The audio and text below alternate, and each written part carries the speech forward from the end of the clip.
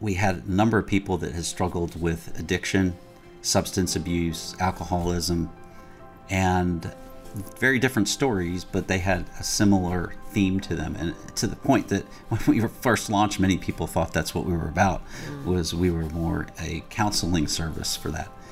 But as time has gone on, we've seen a little bit of lessening of that, but a whole lot more on the anxiety and mental health side. Even within the church, it's a struggle. And people need to have answers when they come across those types of issues in their lives.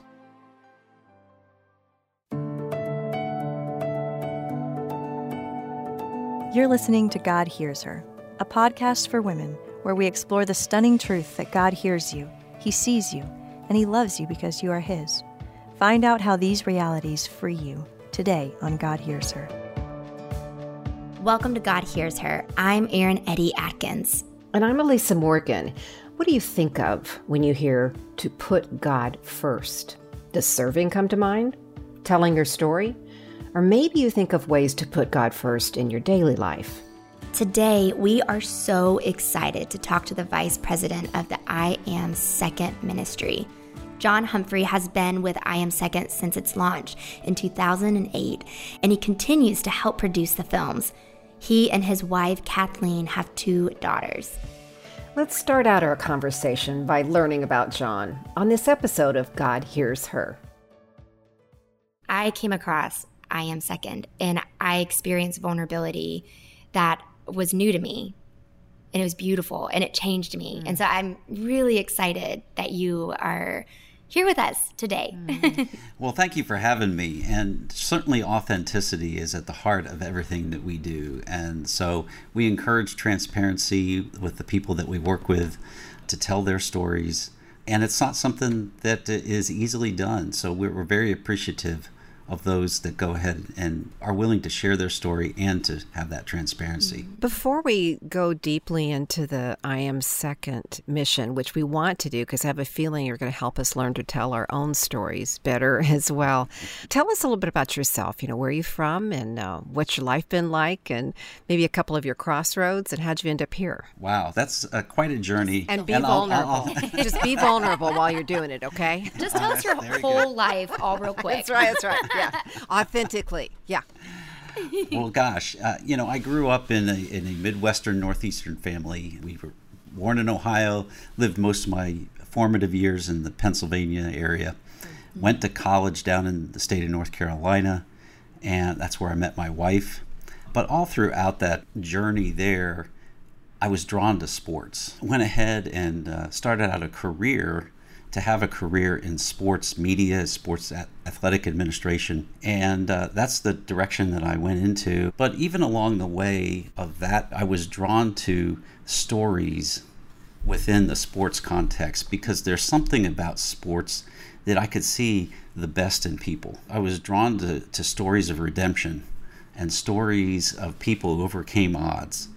And that played out even in some of the projects that I got involved with early in my sports media career. Then I had the opportunity to go ahead and start my own company in media, and I was able to delve even deeper into that. But it got to the point where my business partner and I in our company, we decided that, okay, it's been a good 10-year ride, but let's go ahead and separate.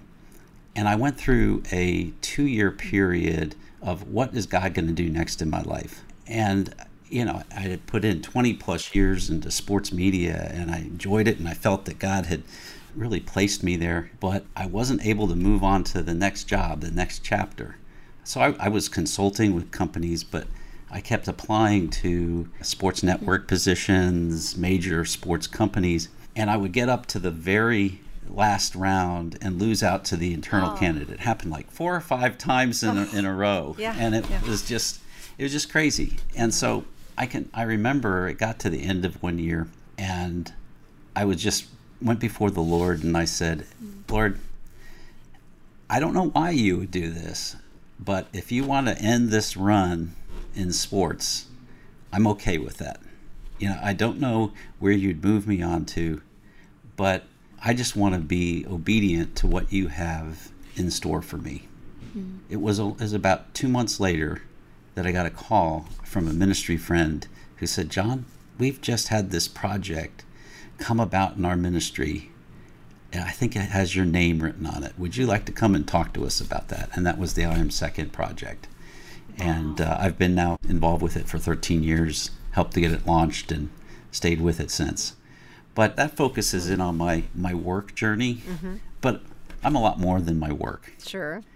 And, I'm a husband to a wife. We've been married for 38 years. That's great. We have two daughters that are now grown and married, and this year just had babies of their own. You're a new so grandpa. I'm now a grandfather. Yay. Along the way, I came to know the Lord right before we got married, and that made such a huge impact on my life that I immediately threw myself into my faith. The different experiences that I've had in life have just layered on top of one another and allowed me to go ahead and to be in a position that I am now, where I'm able to help facilitate people telling their own stories. I was really struck when you described your interest in sports as an interest in redemptive stories. I was like, wait, that's doesn't seem cohesive. I mean, most people who talk about sports get into unique players and records, but you go to redemptive stories. Help us understand how you choose the word redemptive story, those two words, to put with sports. Well, it's just like any storytelling approach. Somebody comes into the movie or the scene and they've got a problem. They've got an issue. And they're looking for somebody to go ahead and to assist them to find the solution to their story. And, that's the tried and true method of storytelling. And who's going to be that character that's going to come in to assist them? Who's going to be that helper? And we all have that in our lives. We all need that in our lives. For those of us who are believers, we've experienced that. And it's a situation that in sports, you can find that as well. It might be a coach.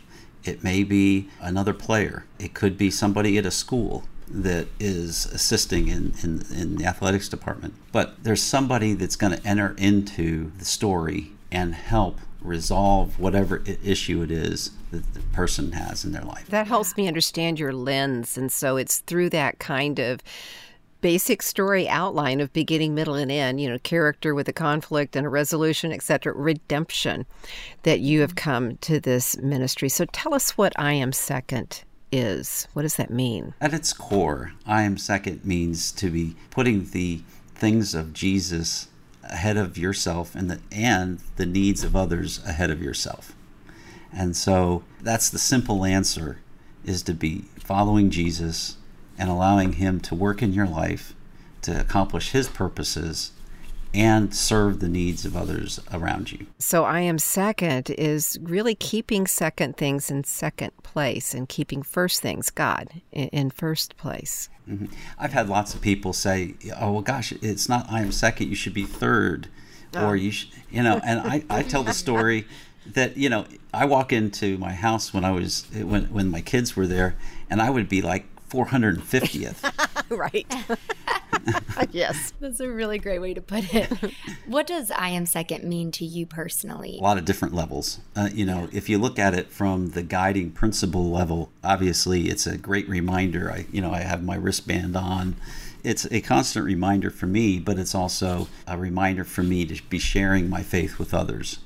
And so from that, it's a very much a guiding principle. When we look at the I Am Second activity that we've had here, it's again something that I felt that God had prepared me for, and to step in and provide direction and guidance when it was needed, when it was first getting started, and then to help be the hand on the tiller of activity that we've had to keep us focused and making certain that we accomplish our daily activities. Tell us how it works. This is cinematography and filmmaking that we bring to bear on these, and everything that we do is very intentional. It's to come up with a quality level that people don't have to apologize for. That was one of the standards that we wanted to hit, was that you could put this on a video and not have to apologize to something. Well, it's something that I came across, and I know the quality's not that great, but listen to it. Okay. We wanted people to feel comfortable about sharing it with other people. The films themselves are first-person narratives, basically a person's testimony. What we do, though, is we film the testimony and we narrow the focus of what we're really trying to communicate. But the end result is a film that's usually what we call our white chair films, because they're sitting in a white chair. That can be anywhere from 5 minutes to 12, 13 minutes for the most part. We've had a few others that have been longer, or we have other films that are in different formats.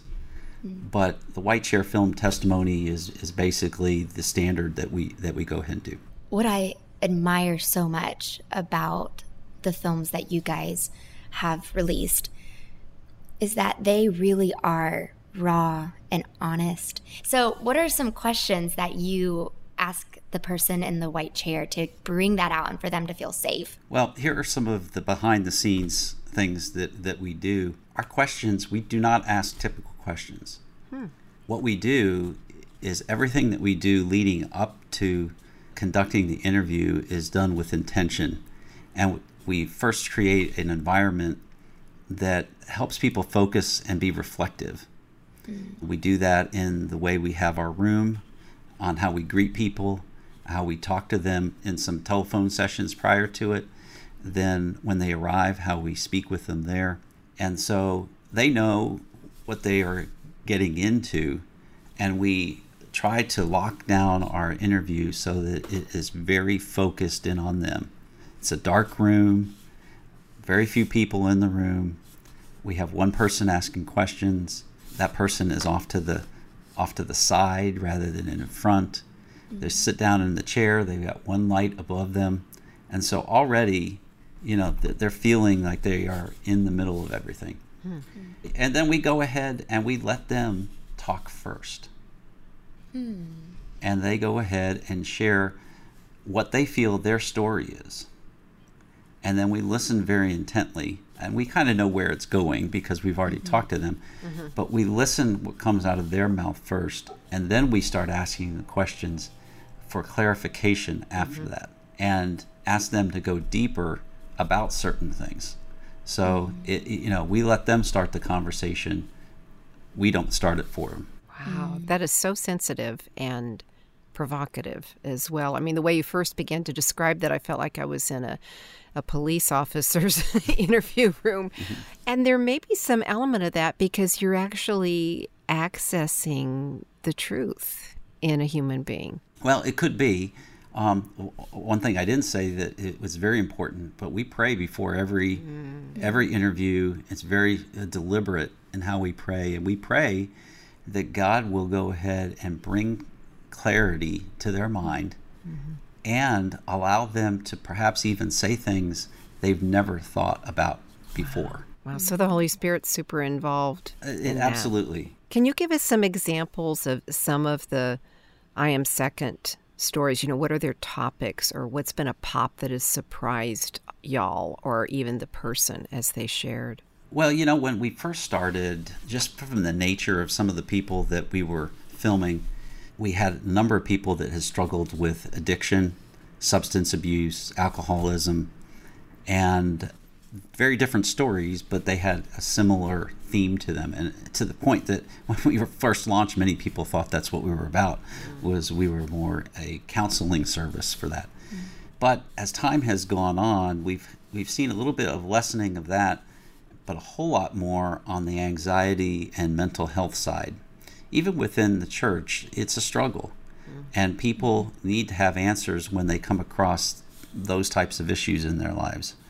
And so we do go ahead and talk about the need for healthy counseling and how that can be helpful, but also of how important attitude and focus on the Lord and the Lord's leading and prompting and acceptance and submission and all those different things and how that all works together. Can you share one of the stories that particularly impacted you? Well, we have 150 of them. Yeah. And others. But I would say this, there are some stories that are just fun to be a part of.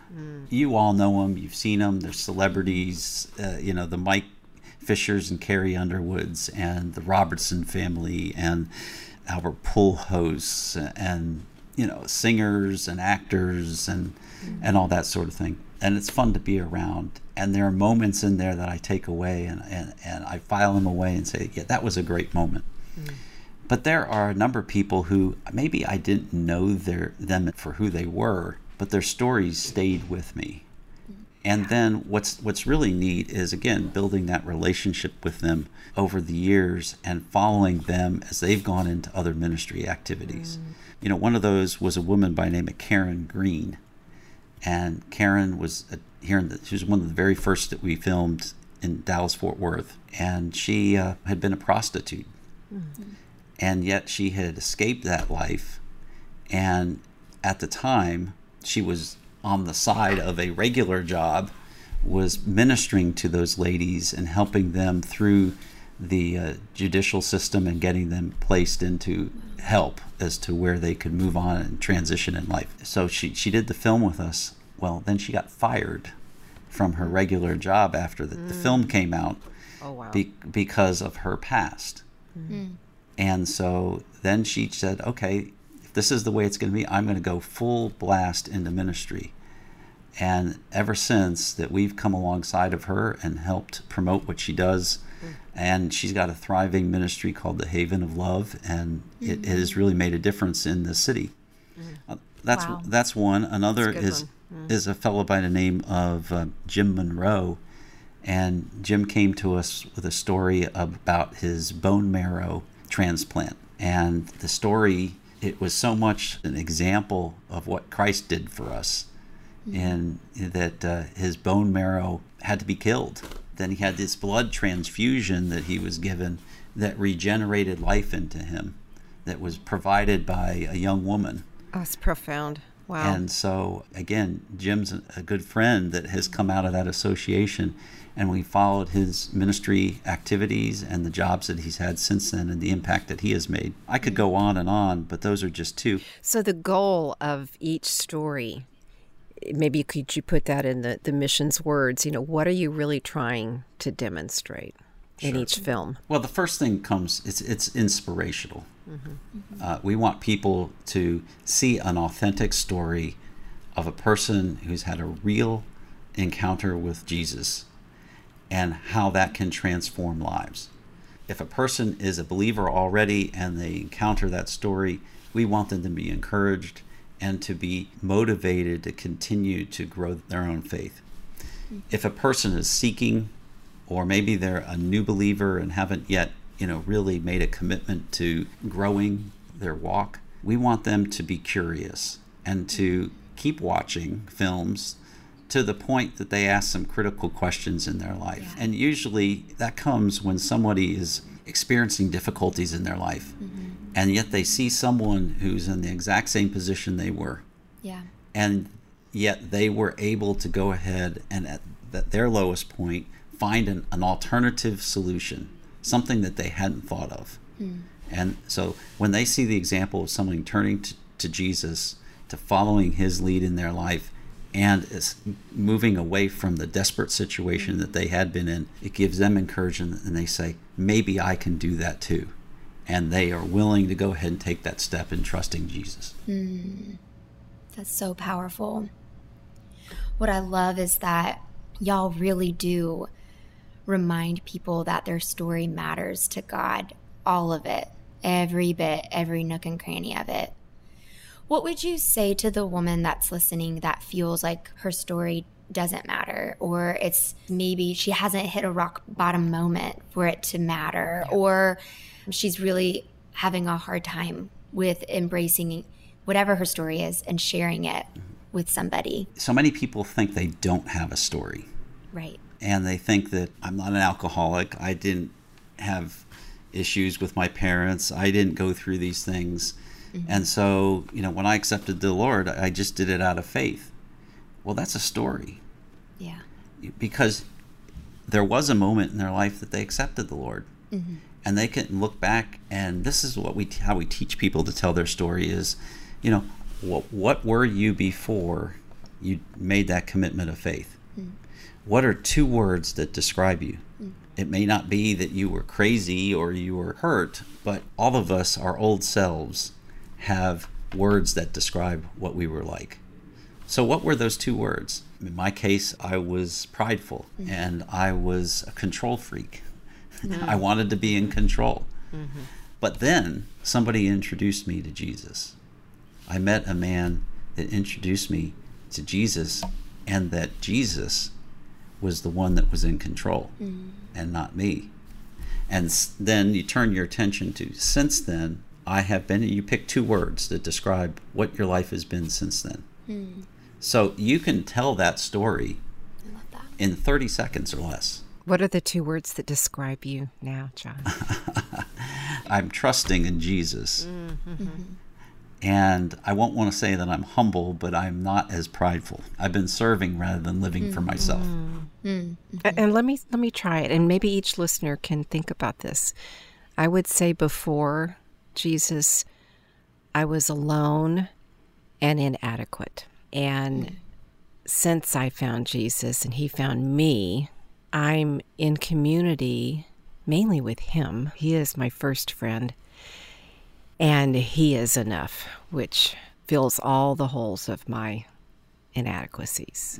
You want to do it, Erin? Yeah, I'm thinking. I would say I was prideful and self-sufficient, and I'm now dependent on him and tender. So those are great examples. And boy, I think people listening were really going to connect. I'm also thinking about somebody who doesn't have a super clear before and after, if you know what I mean. I mean, it's been more of a progression, a lifelong walk with God. And maybe even after you have that initial conversion, change when you're not a Christian, you are there ongoing moments of discovery in your story where you used to be and now you are? Absolutely. And we actually tell some of those stories within the I Am Second films. It's not always a conversion story that's featured in I Am Second. We have those moments. I can remember we went into a film with Tony Dungy, Super Bowl winning football coach, and we thought that we were going to get a football story out of him. But the story we ended up editing and producing was about how he lost his job, how he was fired as a coach.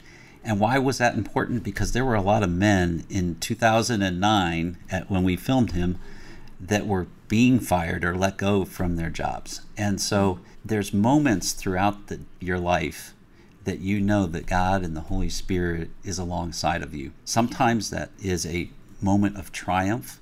Sometimes it's a teaching moment that I learned this lesson, or that's when it really became real to me about what Jesus had done for me. So those are moments that you may be aware of that you can still share with someone else. We talked a little bit about the before and the after. There are a lot of things I was before I was a believer that I can go back to. It doesn't have to be just 2 words. And so when I encounter somebody, I have about 6, 7, 8 words that I can play off of there. Yeah. And that's why it took me a little bit of time to be on the other side. But I use those that are the most relevant to the person that I'm talking to.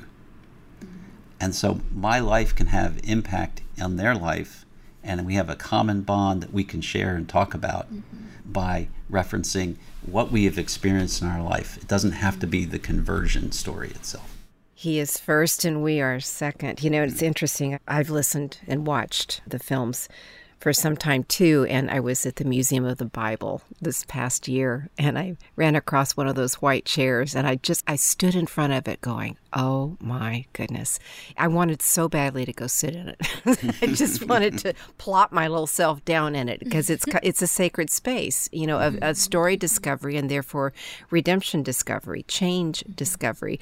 But I have it in my mind. I think I took a picture of it. I love it. Well, did you get a chance to look on the back of it? Maybe not. Tell us what's there. What's on the back? Is it signed? John? Every person that sits in the chair signs the chair. Oh, that's beautiful. That. Okay, I think I missed that part. Oh, well. I'll have to go back. Now, obviously, there's more than one chair. Right.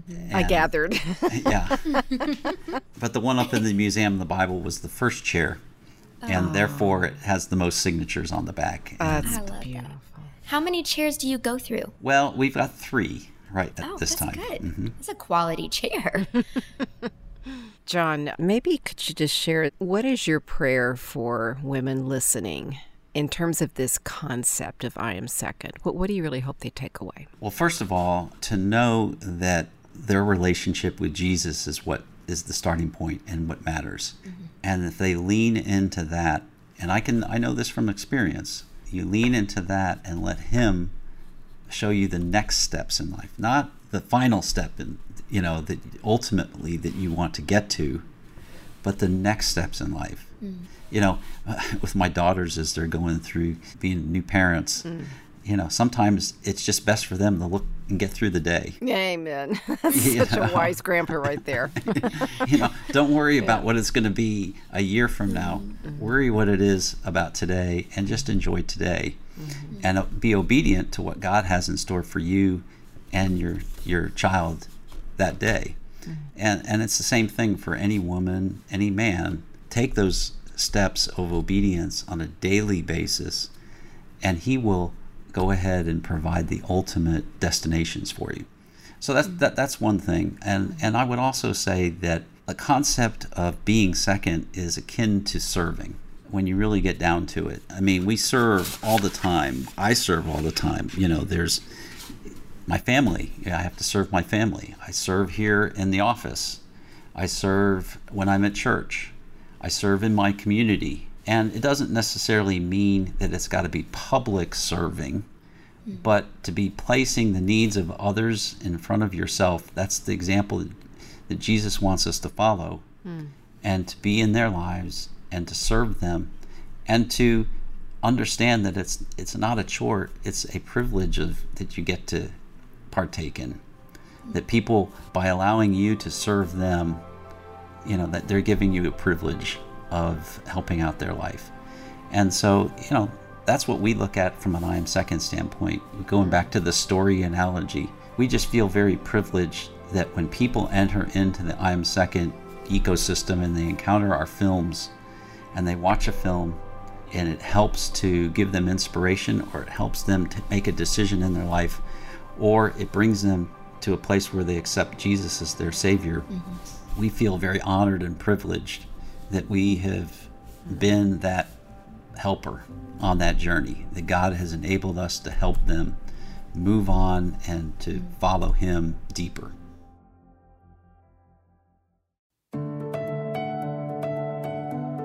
I am so thankful that we had the opportunity to speak to John about what it means to be second to God and how important it is to share our story. Me too, Erin. Be sure to check out the I Am Second Ministry and their videos. You can find a link to their website and more on the website at godhearsher.org. That's godhearsher.org. Thank you for joining us, and don't forget, God hears you, he sees you, and he loves you because you are his. Today's episode was engineered by Ann Stevens and produced by Mary Jo Clark and Jade Gustman. We also want to thank Daniel and Cynthia for all their help and support. Thanks, guys.